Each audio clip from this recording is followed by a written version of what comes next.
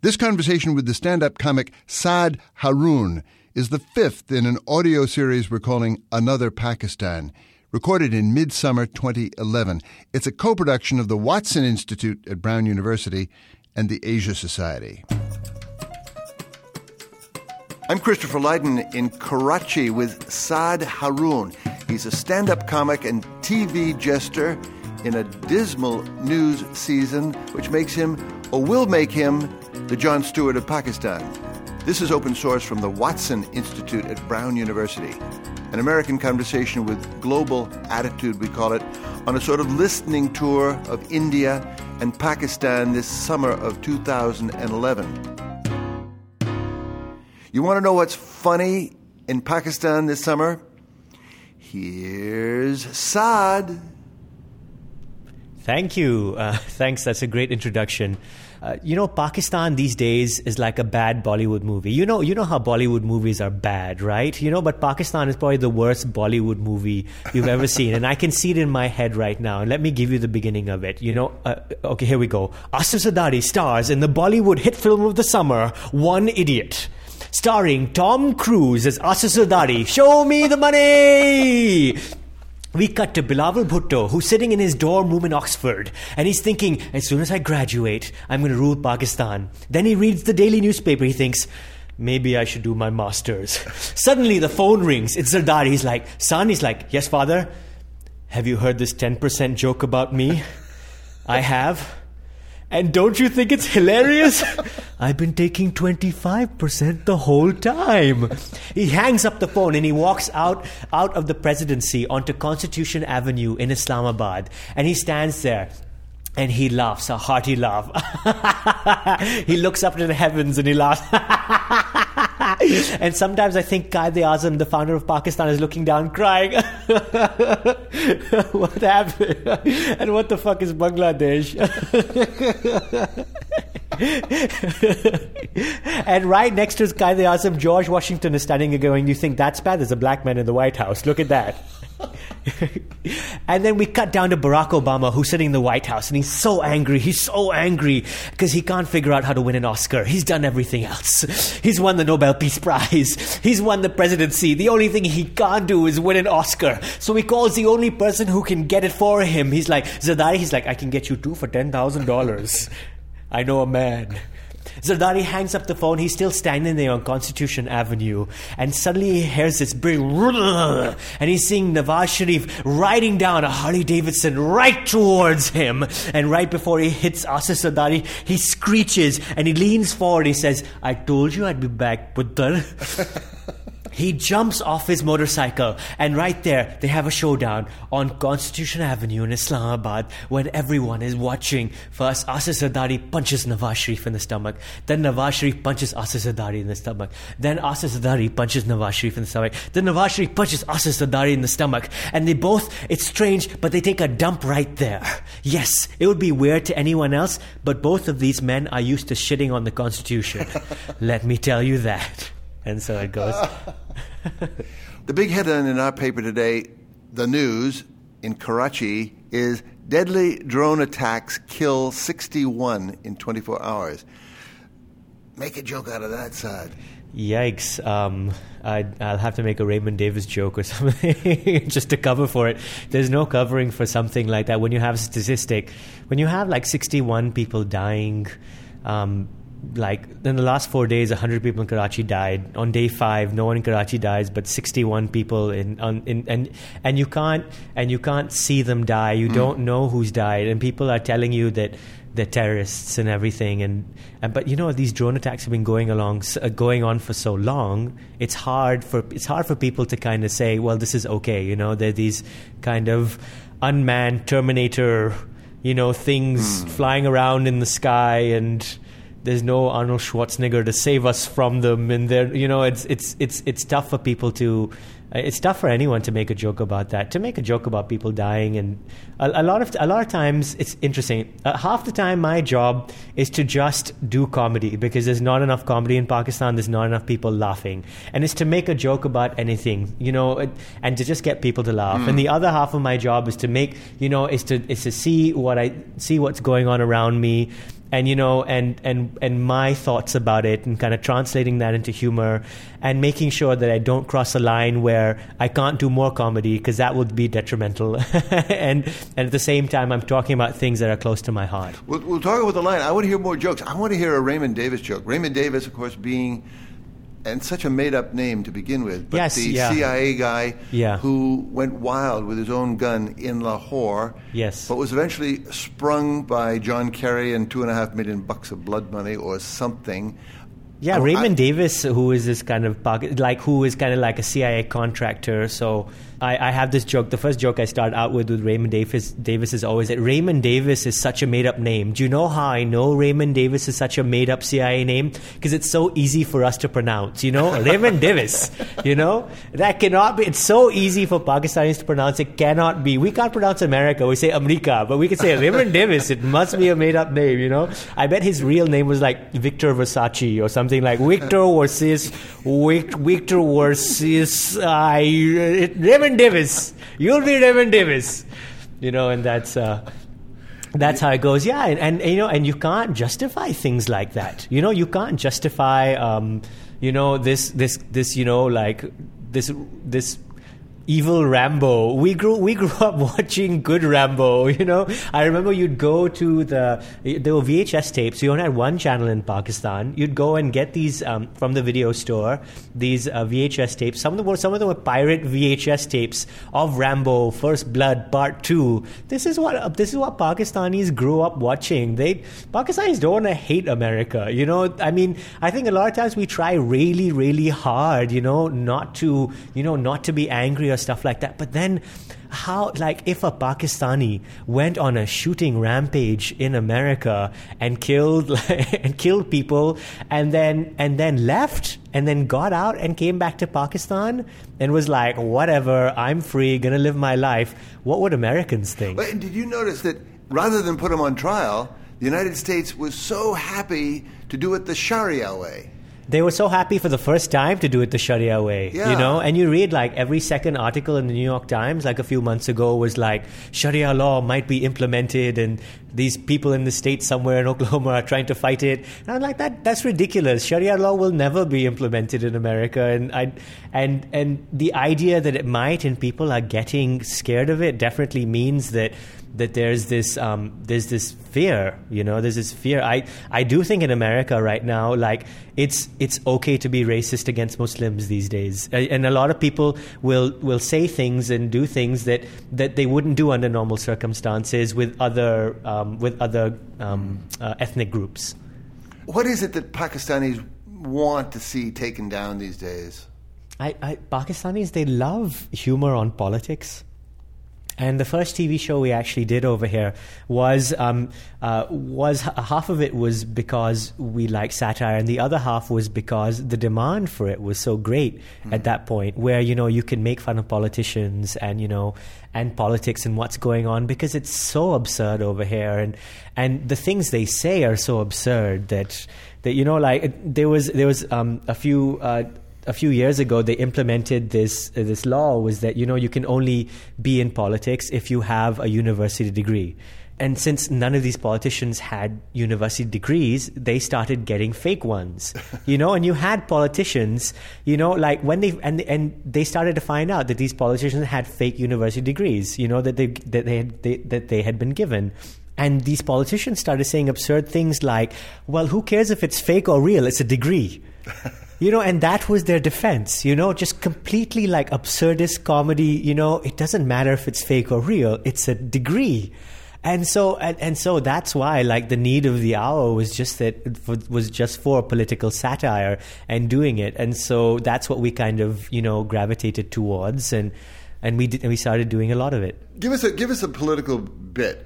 Even about politicians we don't know, there's got to be a lot of Zia jokes out there. Oh, there used to be a lot of Zia jokes, and now what you'll see is that you'll see those old Zia jokes that were rotating like a few years ago, and you'll take out Zia, you'll put in Musharraf's name, and it'll be the same joke again, and then you'll take out Musharraf's name, you'll put in Zardari, and it'll be the same SMS joke floating around. So the idea is that these leaders are all kind of just as horribly bad.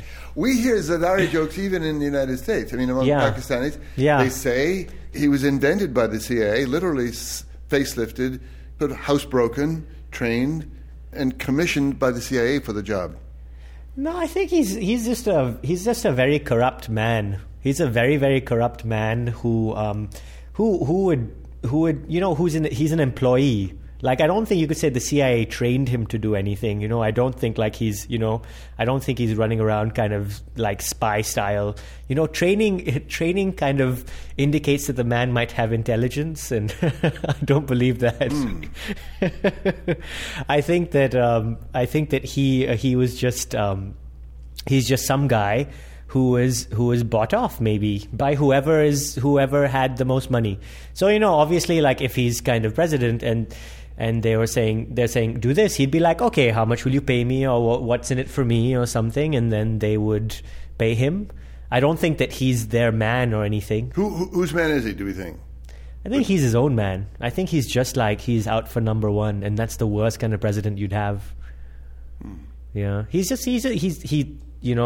wants to be rich, he wants to be wealthy, and he just wants money. Yeah, money. That's his thing, Some people, like Musharraf, didn't want money, but he was power, he wanted power, and it got to his head sooner or later, And so it's a different kind of obsession that leads him to be where he is.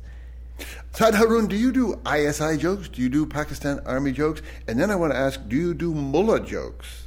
I do ISI jokes and basic army jokes and stuff like that. Whenever I do them in English, so I don't think it counts, as long as, I was telling your producer yesterday, if you don't rile up the masses, they don't worry too much about it. I know that we tried to do a lot more on TV, but they wouldn't let us. They wouldn't let us do these jokes when I was doing the TV show because the idea is you can make fun of anyone. It's the concept in Pakistan is the king is dead, God save the king. It's the same concept over here. When we were doing our TV show, it was the Musharraf years. So you could make fun of Musharraf, but you can't make fun of the institution that is the army. And it was they had pretty much received a circular which said, you can't do that, don't try. So we tried, they wouldn't let us do it because the channel wouldn't let us. And as far as mullahs and everything, yeah, I make fun of whatever I know. I make fun of whatever are my personal beliefs as far as I know them. I wouldn't make fun of mullahs or Maulvis or Islam just for the sake of it. I know that terrorism affects my life, so I make fun of terrorists and I make fun of whatever that idea is. But there definitely is a line. A lot of people don't like it, and a lot of comedians, because we did this TV show a few years ago where we went and we interviewed people, and we also have an episode of this show that we're doing right now, which talks about religion and comedy. It talks about how, how religion kind of relates to comedy and how what that line is, and we've asked a lot of Muslim comedians about this, and some of them straight out have said that we don't make fun of religion. We don't want to. It's not that it's something that is holding us back or something that we think we're going to get in trouble with. A lot of the older guard, the older comedians out there who we grew up watching in Pakistan don't do it. They don't want to do it. They are from that mindset that there are some things in places you won't go. The new generation, we still like to decide that there's you can talk about anything, but obviously there's a certain way to talk about it. I mean, going out and out making fun of it, going Monty Python, I don't know if anyone can do that right now. Can do that and stay here and live here. I think you'd have to move fairly soon, or at least be on the first plane out when the episode aired. Saad Haroon, I want to hear an India joke. An India joke. The thing is, I do these Pakistan-India jokes in general where I did this whole joke before, which was this Bollywood bit on, I wish that we would see a Musharraf Sonia Gandhi love story, because it would bring the two countries so much closer together, he's the man in uniform, she's the bereaved widow, I can see it right now, ISI Pictures, in association with Raw Free Media, bring you the Bollywood hit film of the summer, Pipeline of Passion, starring Clark Gable as Pervez Musharraf. Frankly, my dear, I'm going to build a dam. Starring Preeti Zinta as Sonia Gandhi. Come on, girls, let's go to the party. The Congress Party. Watch a true tale of Hindu-Muslim unity as the president and a prime minister fight for our love that couldn't be. Mushy, Yes, Sonia. You take Kashmir. No, you take Kashmir. No, you take Kashmir. No, you take Kashmir. Okay, you hang up. No, you hang up. No, you hang up. Watch it develop into a full-fledged love story. Sonia, yes, Mushi.